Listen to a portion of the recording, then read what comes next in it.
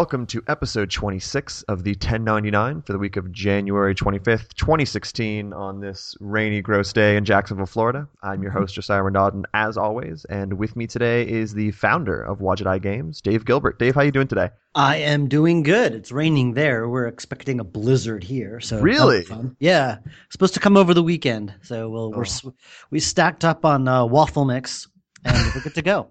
I like how that is the first thing where it's like, it's going to be a blizzard, we're going to be locked in, everyone needs waffles. When you got a 2-year-old, that becomes important. Oh, you know what? I guess that does make a lot more sense now, doesn't it? Because we got a 2-year-old. That's totally the reason why. We had frost for I know this really sounds like I'm complaining about nothing because I live in Florida, but we had frost on Wednesday when I was going into the office, and that was just shocking to me. I was just in Pittsburgh and it was just snow and 5-degree weather, so I'm used to that. But here it's a very wet, gross cold where once the wind hits you, it feels like it goes right through you. So once again, it's always weird to complain about the cold when you're in Jacksonville. Well, I know that I had friends in my university days. I went to University of Miami, and there's 2 weeks of the year where they needed to get a space heater because there's nothing. They have no heat. Exactly. They're in their homes. So when it gets cold, there's no escape from it. Yeah, that's exactly what it is. I woke up the other day and it was super 50 or something in my house, and it was what is going on? It was just escaping. It's not well held in. Florida is not ready for cold weather. No. And it's awful when it actually happens. But I could really talk about the weather with you all day. But I'm sure everyone's fascinated by this, yeah. So, for people who don't know, Wadjet Eye Games has been producing some of the most distinctive, critically acclaimed adventure games since around 2006. And your studio is responsible for the Blackwell series, Gemini Rue, Resonance, Primordia, and a whole bunch of other titles. So to kind of kick things off, for you personally, what got you interested in not just game development as a whole, but really developing adventure games specifically? Well, they always say write what you know and write what you like, and I both knew and liked adventure games. And back in 2001, it was just after the World Trade Center fell down. And I was unemployed at the time, and it was kind of a miserable time for a lot of New Yorkers. So I was kind of looking for something to keep my mind off of stuff, and I discovered Adventure Game Studio, which enables you to create these adventure games. And I saw some games made with it. I'm like, I think I can make one. So I took a weekend, made a little game, and I had no real programming experience before. Adventure Game Studio was pretty easy to pick up, and people seemed to like the game. So I made more. And then I, flash forward 5 more years, I had gotten another job. Then I didn't have a job, and I decided, well, it's now or never. I had money saved up, and I decided to go for it, and so I made the Shiva. Is Adventure Game Studio, is that similar to something like RPG Maker, where you have this base set of tools in a specific genre, and you can kind of use that set to create your own distinct thing? Yeah, kind of. I have played around a bit with RPG Maker, and I guess they're very similar in that the engine and tool set was designed to make a very specific thing.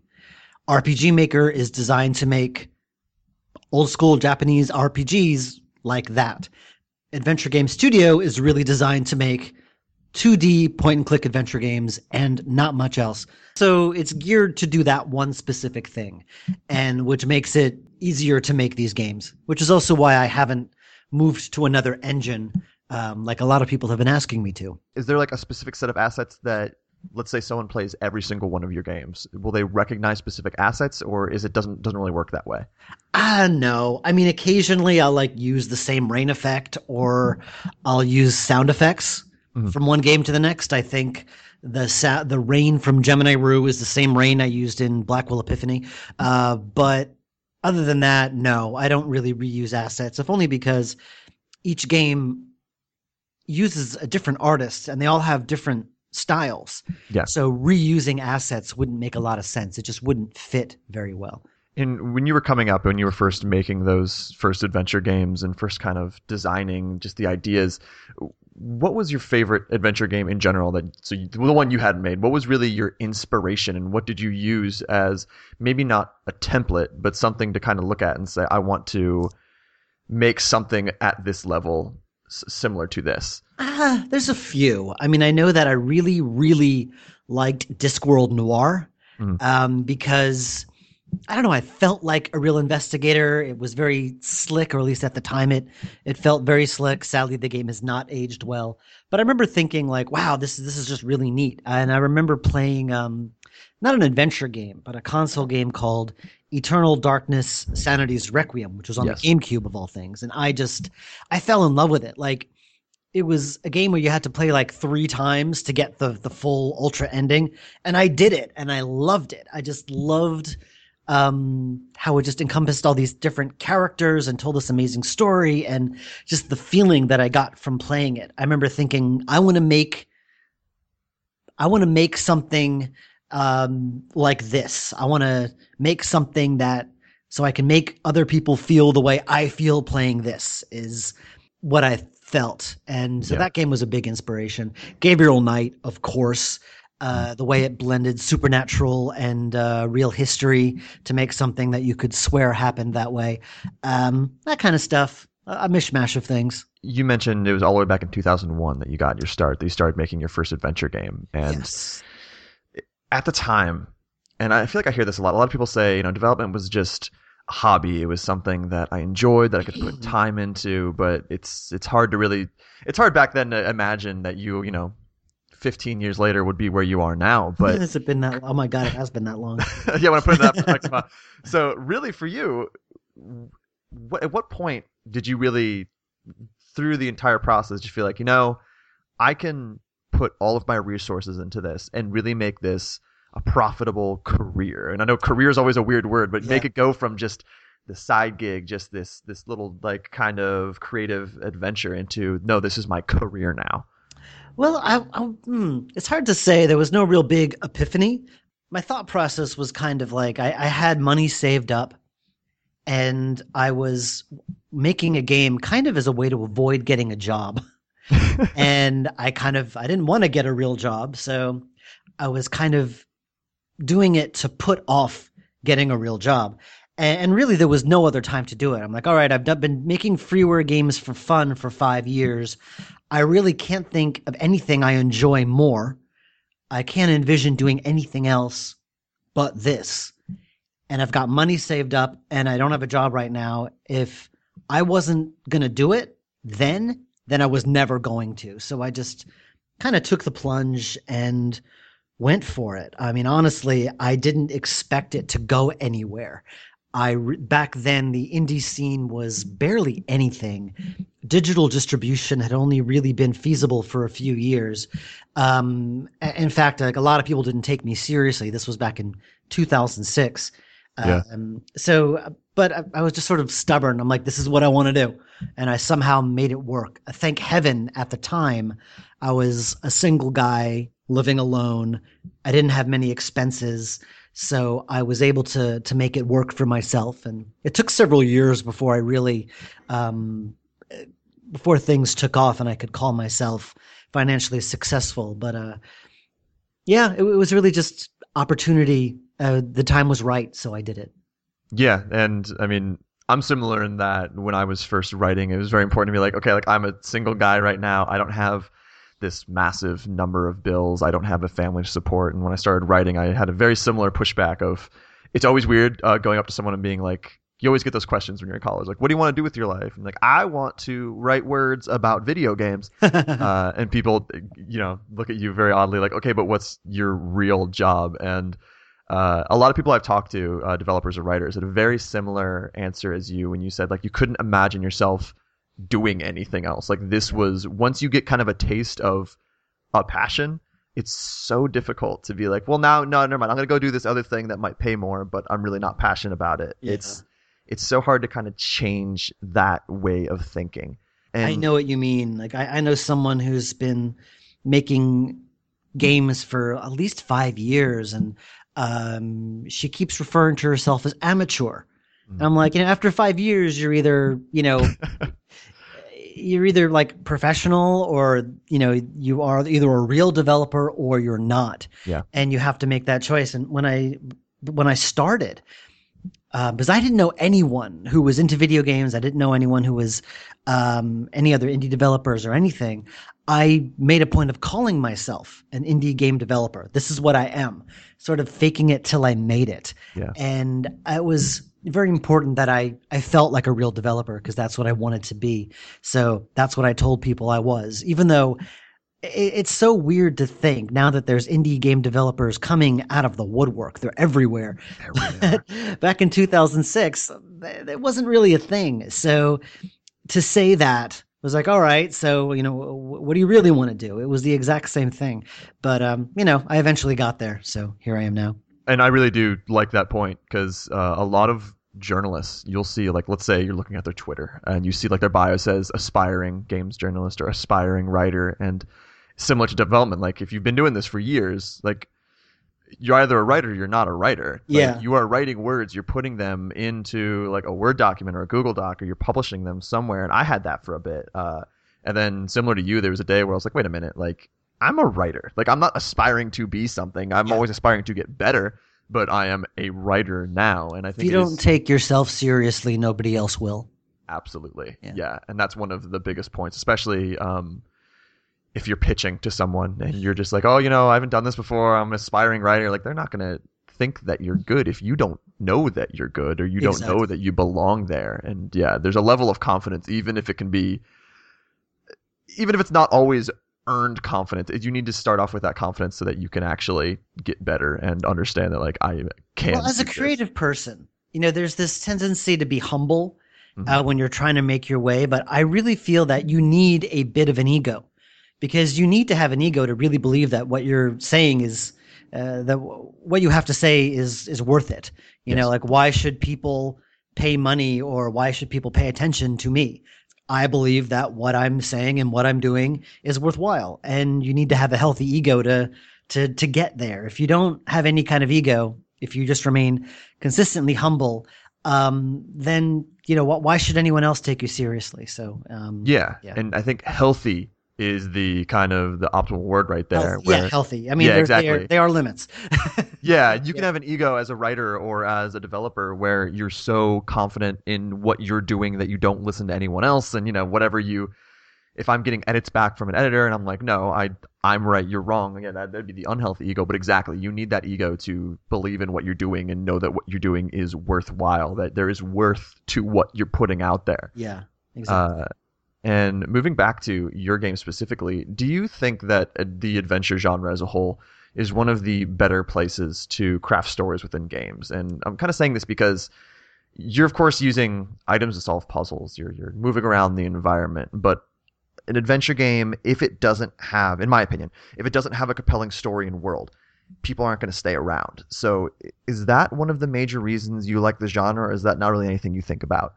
I mean, I think that it's kind of elitist to think that, adventure games are the best at creating stories. It's a very elitist way of thinking, because there are plenty of bad adventure games, and there are a lot of really great games in other genres that tell amazing stories. Platformers or even first-person shooters or all sorts of other games. They can tell amazing stories. So it's kind of elitist to think that.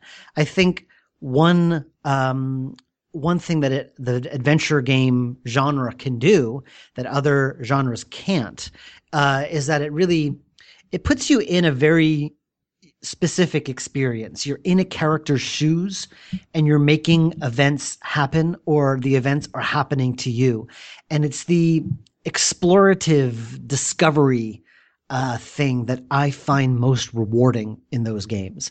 My wife and I are playing very slowly, playing through Life is Strange. Yeah. And one thing I loved is that even from the first scene in the game, like you're walking down the hall of the school and you see flyers and pictures and you see like the other kids and you can look at them. You look at them and you learn so much about what's going on around you just by poking around. And it was so rewarding. And then when I got outside and started talking to people, I felt like I knew the place. It was amazing just how well it did that. Like I knew that there was this girl missing and then there was this mystery behind it. And kind of the social hierarchy. Like I got it all just by exploring and poking around. And then when you later can go into their rooms and look at their stuff, you learn about these people. And it just was so rewarding to do that. And there was this like thrill of, poking around where you didn't belong. And that's what adventure games can do really, really well. If it's done right. Mm-hmm. It could definitely be done wrong. But when it's done right, there's no experience like it. When it really puts you in there.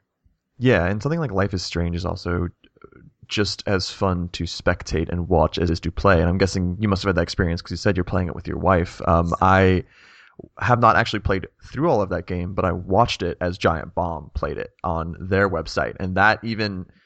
Maybe they're not making all the same decisions I would make, but I'm still getting a lot out of that as an actual viewer. So that's a kind of a more modern adventure game. Do you think, do classic adventure games, are they good to watch, or do you think they're not nearly as fun to watch? And the sad thing is, maybe I'm a little too old to quite understand the let's play phenomena. I think that my kind of games don't fit the whole new streaming sphere than other games do. Because once you watch it, especially a classic game, there's really only one way to get through it. Once you watch it, why play it yourself? You pretty much had the same experience. Same with my games. I think my games kind of suffer from streamers because I guess they do kind of advertise it a little bit, but they don't get the play that another kind of game gets from a streamer. Because it's not fun to watch. I find watching, especially my kind of games where you've got like a static screen and, pixel characters walking around the screen and poking at things. Occasionally you have like a talking portrait pop up. They're not the most engaging things to watch. The streaming culture doesn't work well with those games. Life is Strange is different because they have a budget. And you get, like it's more cinematic. You get angles, the characters talk, they move, they gesture. It's a lot more fun to watch versus something like mine. So I don't get the marketing push from streamers that other games would get, which I'm going to work on because the whole streaming thing is like this new way of marketing your game that I'm still not too familiar with. Yeah, see, I've been embedded in this industry for like 6 years, and I still don't fully understand it either. Like, I feel like I should be in that age range, in that level where like streaming and YouTube should make sense. Like, I'm getting there. A lot of games now are designed with that in mind. Yeah, they're designed to be streamed, and people, designed to be funny or interesting to watch other people play. That's sort of the way a lot of games are being made with that in mind. It's kind of fascinating. It's very bizarre. Sadly, I'm too set in my ways to really take advantage of that. But it's an interesting phenomenon. See, but I think it's good that you're not forcing it. Because if I had to make a bet, I would say there are people that are in suits in an office who are looking at a game and saying, "Is this streamable?" Which kind of makes my skin crawl a little bit. Not surprised. But it has to be a thing. So I'm glad that you're not, looking at it and we're like, yeah, this is really great. But what if we did this so that Let's Plays could be really cool and we can do stuff like that? I mean, what's funny is that this is sort of going off into another topic, but one I feel pretty strongly about is like whenever I do something like that, whenever I think, okay, this is what'll sell, or this is what people like, or this is what is popular, or whatever. Whenever I think about that and focus, make my game with that in mind, the experience always ends up being very shallow and not very rich, or it lacks something. I know that for a brief period of time, I felt that the whole casual audience was my audience, that this is what was popular. This is what sold more copies. This is how I'd earn more money. And so I started gearing my stuff to the casual scene. And then by the time those games came out, like the casual scene had moved on to something else. And, it didn't really work for me anymore. And then I just started focusing on what I liked and what I wanted in a game. And then it's no surprise it resonated a lot more with the fans, and it sold a lot more as a result. So I always have to remember that okay, no, this is what'll sell more. It's like, no, but I have to like it. So I'm sticking with that. I think people can also tell in your content whether it's genuine or whether, like we said, you're reaching for something. You're reaching for an audience that you think, if you don't fully understand the audience, you can have this kind of tertiary understanding of, well, I think this casual audience enjoys this, but if you aren't invested in that, you're only making a guess. You're only going off secondhand information, and very often you'll miss and you'll. I do know that a lot of fans have said, "Oh, I want another sci-fi game from you, like Gemini Rue or Primordia. Do something sci-fi dystopian." And so I'm trying to make me myself, design something. So I'm like, this is what sells. This is what people like. And so I'm trying to design this sci-fi game. And honestly, I just was not feeling it. I'm like, I don't really like. I'm not gelling with it. Like it's not doing it for me. And I really love urban fantasy. I'm a huge fan of Dresden Files and Hellblazer and World of Darkness. And so I'm like, you know what? Screw it. Like I'm going back to urban fantasy. It's what I really, really like. And I've been designing that and having the time of my life. I just love it. Yeah, and I think when you're having fun, usually you're making better games. How many games have you canned? Like, how many times have you started a script or you started something and you're like you said, with sci-fi, you're like, I'm not feeling this. Do you just throw all that work away or do you use it later? Yes and no. I mean, if I come up with a really good idea for a game that ends up getting canned, and there have been several just in my head or in notebooks where I'm like, you know what, this isn't working. I had an idea for a fantasy game, which I really liked, but it was just way too big and epic for the time anyway. I just didn't have the budget or the clout to pull it off, and maybe one day I will. But there was a series of scenes in there which I really, really like. Maybe one day I'll get to use them. And there's several. There's so many games that I've started designing and realized they just don't work, and I got rid of them. There was this one sci-fi game I started designing before I realized that the central premise was really offensive, like really offensive, really? And I'm so embarrassed by it that I don't even want to mention what it is.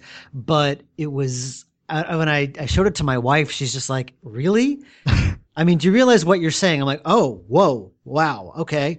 So I kind of canned that, and I started to feel really disgusting about it. But I started moving on to other things, and there's so many games that I just decided not to do. But maybe one day I'll get to eventually. And that's what it must be great to have your wife around in that role, so that like if maybe someone else wasn't around, you might have continued on that game that you didn't realize had a theme or an idea that wasn't realized it eventually but the game itself just wasn't really very good, and that was also the thing. And I did have an idea for a sci-fi game that I designed like over a decade ago, but that's way too big and epic, and also like it was just a collection of interesting bits, but nothing to really bring it together. But that's I'll get to it one day. That's the one great thing. The problem isn't coming up with the idea; it's choosing which one. Exactly. And we had talked a little bit earlier about classic adventure games, and I think plenty of people, and I've made this mistake too, look at your games as classic adventure games. But really, in many ways, you've incorporated different modern adventure game approaches and ideas to make your titles much more playable and less frustrating than the different things we saw in the past. Because if you play those old adventure games, while the story might still resonate, a lot of those mechanics and the way it actually kind of fits together can be frustrating. Oh, they're horrible. Well, not all. I know I replayed the original Gabriel Knight about 2.5 years ago. As my wife and we visited New Orleans, and we're like, let's play Gabriel Knight. And it was so dated. It was just like I can't even explain it. The design decisions were just so frustrating. The way it just sort of expected you to scour the map to like activate the next story point. It was very frustrating. And I'm like, wow, like this doesn't age very well. And it's funny you say how a lot of people think of our games as being classical, because I hate that comparison, weirdly enough, to classic adventure games. A lot of folks who write about our stuff, like, yes, you're keeping the old spirit alive, or I haven't, this feels like a LucasArts classic. And as flattering as that is, I don't like that. Yeah.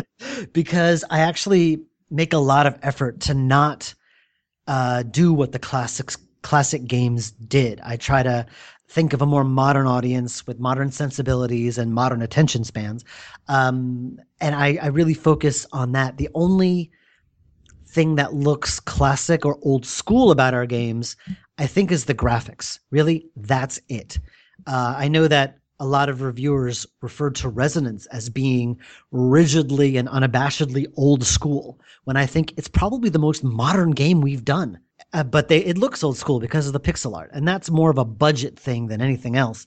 but I really try to be more modern in my approach. And actually, I go out of my way to try to avoid the comparison. Like on my website, you'll never see the term Golden Age or LucasArts or Sierra or bringing back the classics or Sierra 2.0, which is something that what some people say. Yeah. I don't like making that comparison because I think that's very backwards looking. And I try to look forward. I try to think of new ways to do things and new ways to tell interactive stories and that kind of thing. I think those games had their place. They were great for the time, but it's time to stop thinking about them so much and stop. I'm going all over the place because I have a lot of conflicting thoughts about it. As much as I love those old games, we need to just draw a line under it and say, now we're doing something new. And it's the fans' fault. It's the developers' fault. It's the press's fault. Yep.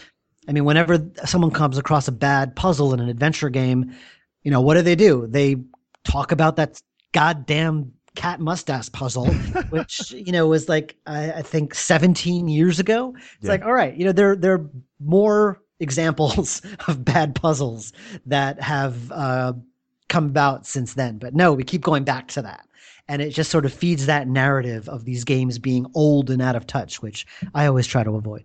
And I think people would be shocked if they played one of your adventure games that went back to a classic, because maybe the reason to them that it feels like, oh, this is like the classics is because they don't remember how much you would hit roadblocks in those old games and how much you would reach a puzzle that wasn't very clear and you get frustrated. And your games I've never really run into a puzzle where I'm like stuck on it for an hour or something like that, or stuck on some specific part. Exactly.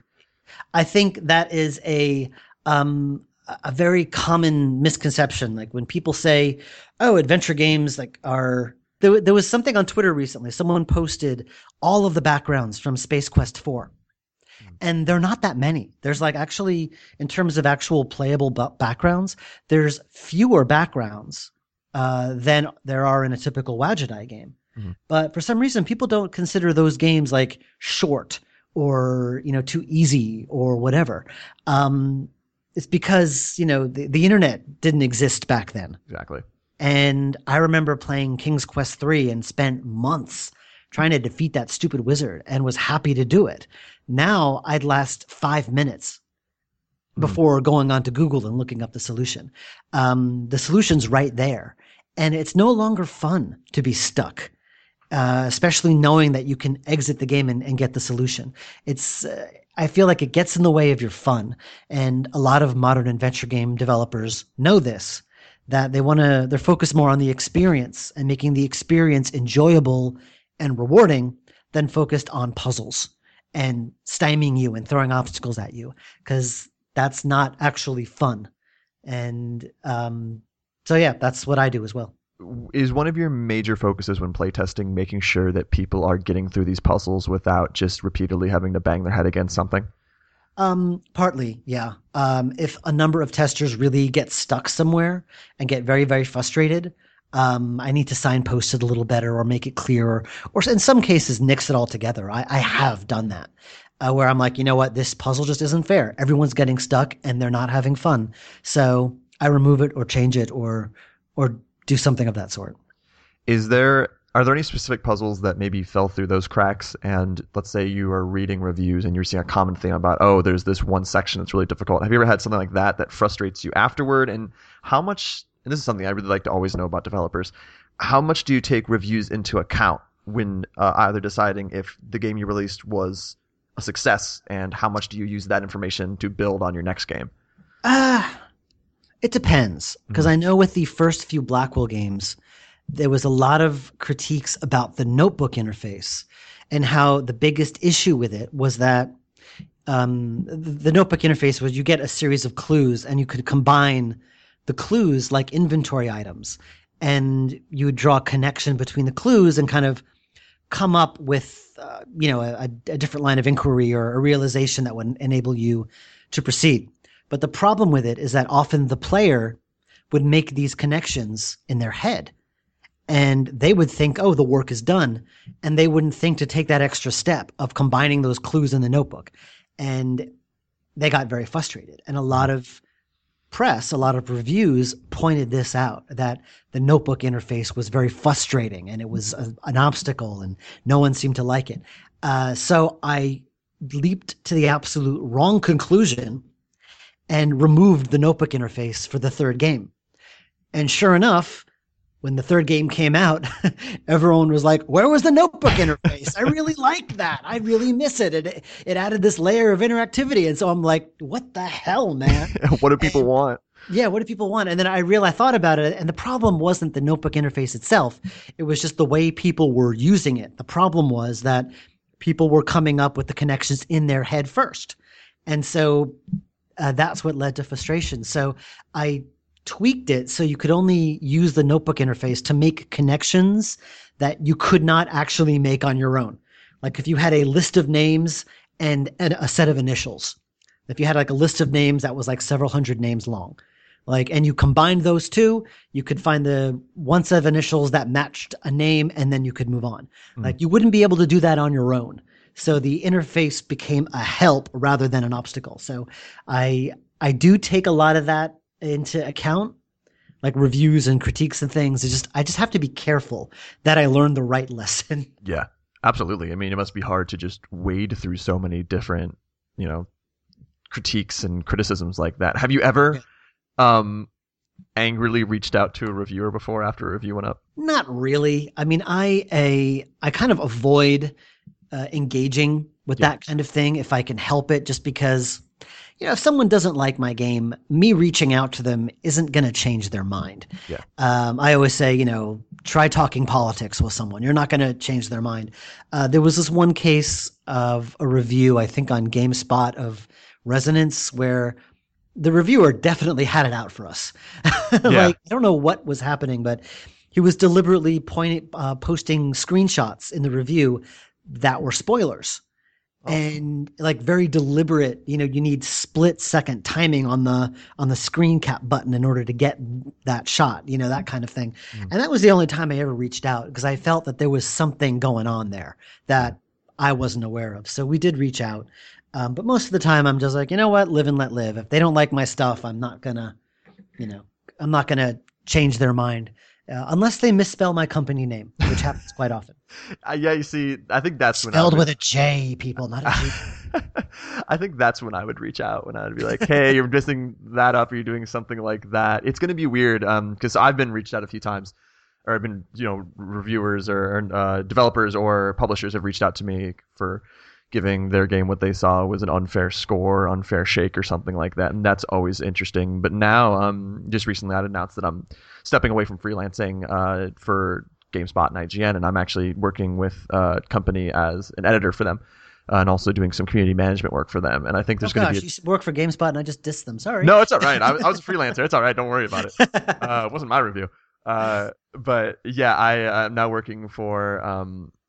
Tan Gentlemen, who have some really great people there, and I think there's going to be a point where I'm going to have to talk to people about reviews and stuff, and it's going to be so weird being on the other side, just because I have such an understanding of that process. I'm wondering how I'm going to react, if I'm going to get super upset or super I'm going to email people and be like, hey, asshole, what are you doing over here? So yeah, it's going to be weird this is my first changeover and working for a studio, so excited and nervous. We'll see how it goes. I mean, don't get me wrong. It always feels good when a review likes my stuff, and it always feels bad when they don't.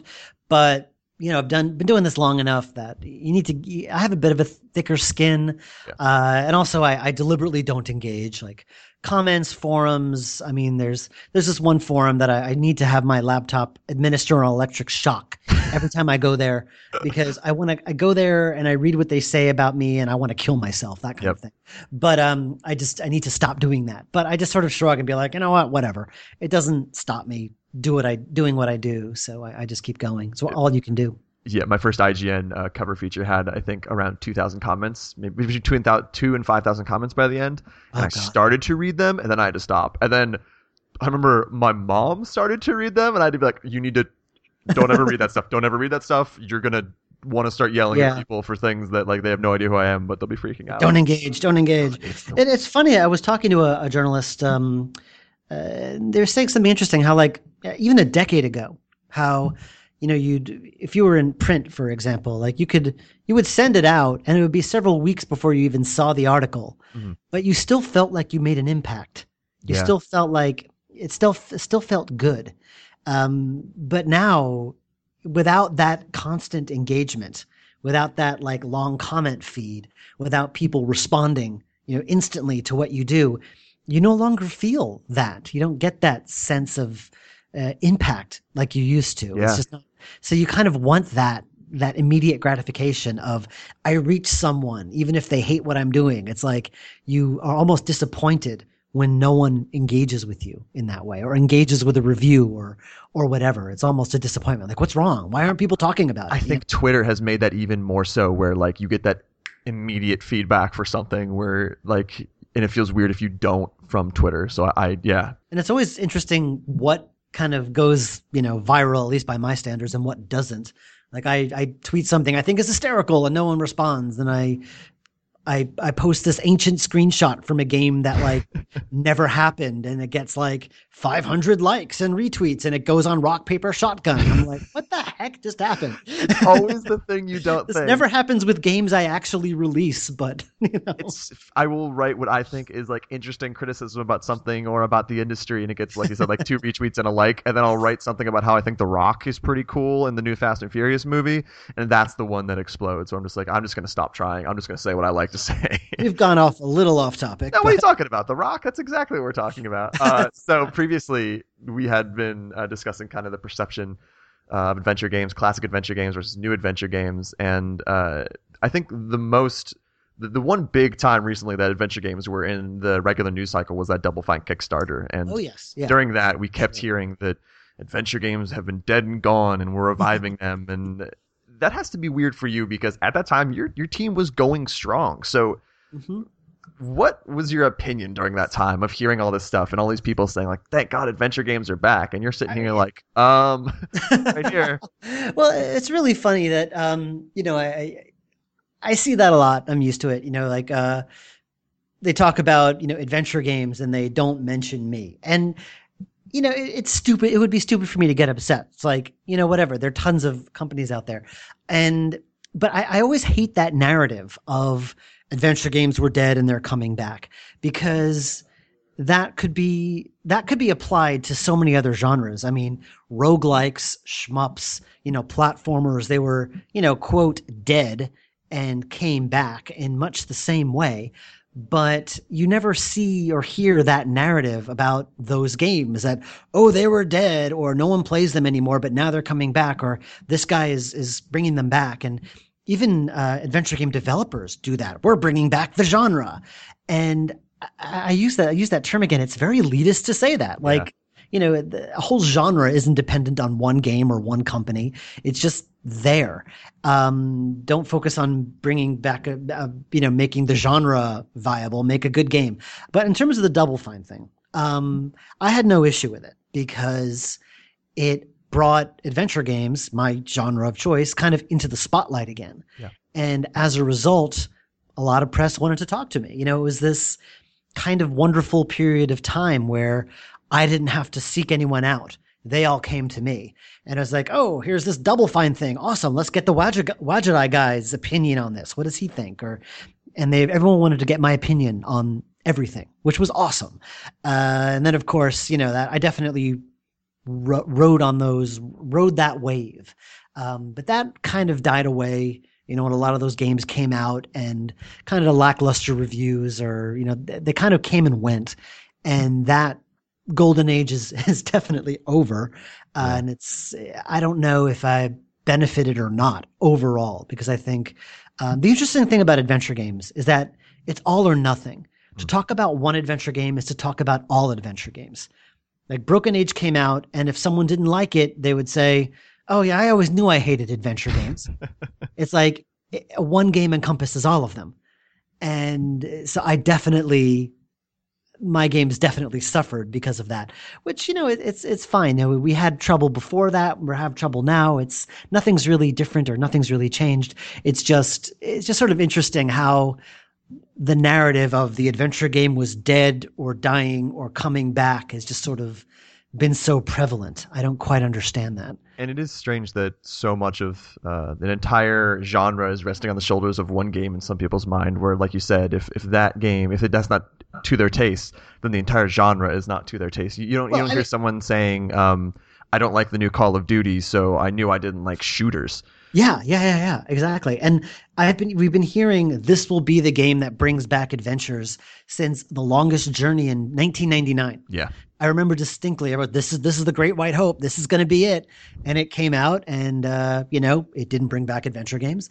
Then it was, I think, Gabriel Knight 3. And then it was, what else? I mean, there were just so many games that kept coming out. And we're like, this will be it. This will be it. Yeah. And it never happened. And it still hasn't happened because that narrative doesn't really exist. I mean, adventure games are there. If you want to play them, I mean, they're there. They're still coming out. So I don't know. People just really like that story of it's like this struggling underdog genre, and it's kind of used as a very cynical marketing tactic too, which I really hate. If you like adventure games, you should buy our stuff, which I think is stupid. Buy our game because you like our game. Like, I don't care if you like the genre or not.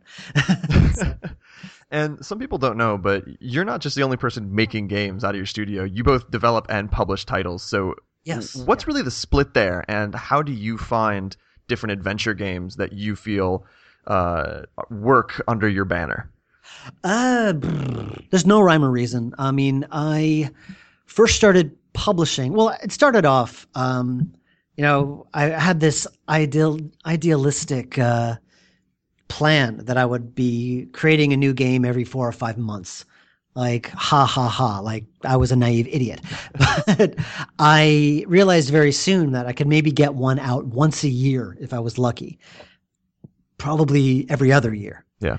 And it took so much time and money to make these games that if I had a bomb, I was basically done. Yeah. So the logical thing was to get into publishing. And it started off with Aaron Robinson's Puzzle Bots. We paid for the production of it. So that came out. But I did something very silly with that where I also programmed the game. So I didn't really save. The whole point was to get more games coming out. And I didn't do that with Puzzle Bots because I programmed it. So I spent just as much time on that game as I would with any other. And then Gemini Rue kind of fell into my lap, which was very lucky. He just wanted to finish the game and be done with it. And he asked if I could publish it. And I played it and loved it. So I'm like, all right, let's do this. So we finished it up, added some QA, got the voice acting in, and we published it under our label. And it was, it took off really well. It's still our number one seller, Gemini Rue. And it worked out so well. I thought, well, maybe I could do this with other games as well. And from there, we went to Resonance and Primordia and Technobabylon and Golden Wake and everything else we've done. So it's worked out really well, if only because we get more games out than we could on our own. And it really spreads out the risk and adds to our long tail, meaning that, like, I don't have to rely on one game to earn the majority of our income. In fact, like, a new game comes out, that's not where most of our money for that year comes from. It comes from the games that we've released like 3 or 4 years previous that are continuing to earn money now. So we're in a very good position financially to kind of weather out this indie apocalypse that we're in right now. And you have a large enough back catalog now where if you wanted to, you could start discounting games and putting them in bundles. But I know a lot of different developers have different opinions on the value of their game and whether or not it's worth, cutting a price in half or even more so in a bundle in order to see sales tick up for just a couple of weeks. Where do you kind of fall on that spectrum? I think bundles are great and heavily discounted games are great. I think you need to be careful. When I launch a new game, I do not discount it. For a while, when I first started my company, my games were $15, $14.99. And then in 2012, because things were so good and we were on Steam and the spotlight was on us, I lowered the price to make it even more enticing. So I lowered all my prices to $9.99. Resonance was $9.99. Primordia was $9.99, and it worked. People went crazy for these games, but we were also really heavily promoted by Steam as well. And then when that kind of shifted, Steam opened up the floodgates, and we're no longer as promoted heavily by them. I raised the price back up to $14.99, believing quite rightly that the fans who want our games right away will buy them at full price. And then later, like, I would start doing discounts to get people who wanted it cheaper. Like, they can get it cheaper, they just have to wait. And it kind of adds more life to it when you start discounting it more and more over time. And then after like a year or two, you can put it in bundles and just sort of strip mine it for as much as you can get. And so yeah, I think they're great, but I think you need to be careful, do it smart. Do you ever feel like a bit of a compulsion to do so? Let's say you have a little bit of a down month or two. Is there ever a moment where you're like, what if we just do a bundle for this couple of weeks just to see those numbers start coming back up? It's tempting. And the only reason to really do that is if you want people if you're trying to like bring in an audience, and if you're trying to promote your next game and you want a lot of people playing and talking about your stuff. There was a year where I did every bundle under the sun. And what sort of soured me off of it at one point was I think it was Primordia that I put in a bundle for the first time, and 2 bundle sites really wanted it, and they were several months apart. So I'm like, all right, I gave one to, I said, okay, I made a deal with one, I made a deal with the other. And then, they both got wind of it, and they both like kept rescheduling their bundles to get one ahead of the other. Mm-hmm. And it was like competition, like to sell my game for pennies, which really put a bad taste in my mouth. And I didn't handle it as well as I could have, because like my daughter was being born in the middle of it. So I really wasn't paying as much attention, but it's like it went on one bundle, then in a few days later it went on another bundle, and people were really angry. And I didn't quite understand the reasons why. I mean, you could buy both bundles for pennies, so I didn't quite understand the problem. But I felt it really soured me off of bundles. Like, I'm giving my game away for pennies in return for what? My logic is that if I'm giving my game away for pennies, you need to bring me the sales to justify it. And a lot of bundles, aside from Humble, can't really do that anymore. So instead, I just put my game on sale, promote it heavily on Twitter, and I can earn the same amount of money. So I do that instead. And I think this goes back to that kind of knowing the value and worth of what you do, and having a certain ego about your work, where you don't want to get rid of it for, 5 cents for my game. Like, yeah, but that was like these months of my life and all of this I put into it, and to just give it away for, like you said, like, less than a cup of coffee at McDonald's. That's especially now that like there was this one Blackwell was featured in a Steam summer sale once, and they changed the rules this year, but in years past, you would mark a discount and then another discount for if it got featured. And I put something insane like 90% off for like all of the first floor Blackwell games, and not imagining in a million years that it would ever get featured. Sure enough, it did get featured, and we earned so much money. But in the back of my head, I'm also thinking, why did I put down 90%? Why did I put down 90%? Yeah, why not 75? Why not 50? Yeah, I know. Like, if it was just like 80%, I would have earned twice as much. It was just, I was so, like, you could second guess yourself like crazy. And honestly, I know nothing. Like, that's just sort of the way I think at the end of the day. I know nothing. I'm just guessing. I always say the smartest thing I ever did was be one of the first people to do this. Like, I started in 2006.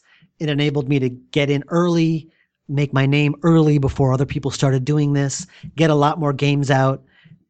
And that's the smartest thing I ever did was start early. That's everything else was just luck.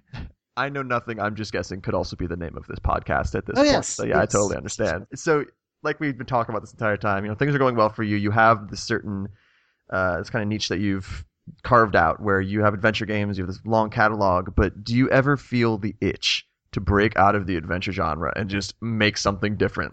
What about a fighting game? What about a shooter? What about a 3D platformer? Has that ever kind of come to you? Kind of. I mean, I love...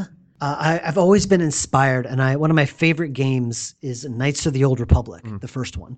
I can replay it so many times and love it every single time. Just the way it's design, the way the twist is delivered, everything about it is just great. And I've always wanted to make a game like that. And in fact, I was very inspired by what a former BioWare writer said a few years ago. Her name is Jennifer Hepler. She gave an interview where she said that she worked for BioWare, where she wanted to skip the combat in Mass Effect and Dragon Age to get to the story bits. Mm-hmm. Her logic was that often in these games you can skip the story to get to the combat. I'd like to skip the combat to get to the story. And she got a lot of flack for that, very much undeserved. But I thought when I heard that, like, wow, that sounds like the point and click adventure game of my dreams right there. Kind of to have that BioWare style of storytelling, but in an adventure game where there's no combat. Yeah. And I've been wanting to do that for a very, very long time. And that's what I'm doing now. That's awesome. I'm making that game now. Yeah. That's the urban fantasy I was telling you about before. Does it have a title right now? Unavowed. Ooh. Yeah. See, I like the name of all your games. You're one of the times where I look at all the names, like, yeah, it's a good name. I wish I would have thought of something like that. Half the time they're a placeholder. It's like, all right, I'm gonna choose something else later, but then it just kind of sticks.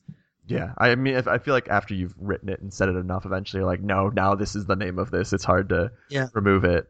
Is that a 2016 thing? Early 2017? I really doubt it'll come out this year. We're only just starting, so probably next year, early next year, I'm guessing. Still, that's awesome. I bet this has to be exciting for you to kind of finally get into this thing that you've been considering making for a long, long time. Yeah. And it's been a long time since I worked on my own thing. It's been about 2 years. Wow. More than that, really, because 2 years ago I was finishing a game. Yeah. But I designed it like a year before that. So it's been like 3 years since I did any design work. And it's tough getting back into that, but I'm enjoying it. Yeah, I can't wait to see that, even if it's all the way in 2017. Which, you know what, when I say all the way, that's only a year away. That's not really that far. I keep forgetting that it's already 2016. Yeah, I would try not to spend more than a year or two on a game, because then it just gets into feature creep territory, and so we're aiming for next year. Great. Knock on wood. Yeah. So during the end of these podcasts, and I can't believe it's almost the end already, usually try to kind of give one last tip or point or summarize a lot of what we've been saying in a way, so that if anyone is listening at this point, they can kind of take this and use it. And assuming you're still listening. Assuming you're still listening. I wouldn't be surprised. Most of my data says people listen through these podcasts. I'm going to assume you're still listening. And this week, and this is kind of something that we had touched on earlier, I think it's extremely important, and I'm learning this more and more the more I do any sort of writing work, is that you want to make sure that whatever you value most in development, in writing, in anything, that comes through in your final product, especially if you're doing a very creative work. Like you had mentioned earlier, Dave, that you don't want to force something. You don't want to think that people want something and then build towards that. In writing and video, that can happen. You can play toward a crowd. You can make something streamable and take away another part about it that maybe you were passionate about. So I think it's important to pick and choose certain things that might give your game or your writing more attention and might even make it better. It's also even more critical to make sure you're conveying what you're good at and what you enjoy through whatever creative endeavor you are doing. So for me, I think that is something that I've learned more and more, and I think something that you've kind of proven throughout your career so far. Like, if you don't care about what you're doing, nobody else is. Yes. Nobody else will. So that's important. Yeah. And I think people forget that sometimes. People, like we said, let's make the next game that looks like Minecraft that people want to stream, or let's make the next Five Nights at Freddy's that people are going to want to talk about. And, maybe that's what you're passionate about, but it's funny how I've noticed like a lot of, there's this trend in indie game trailers where it's cut to, like, you don't see a lot of the game, but you see a lot of people playing the game.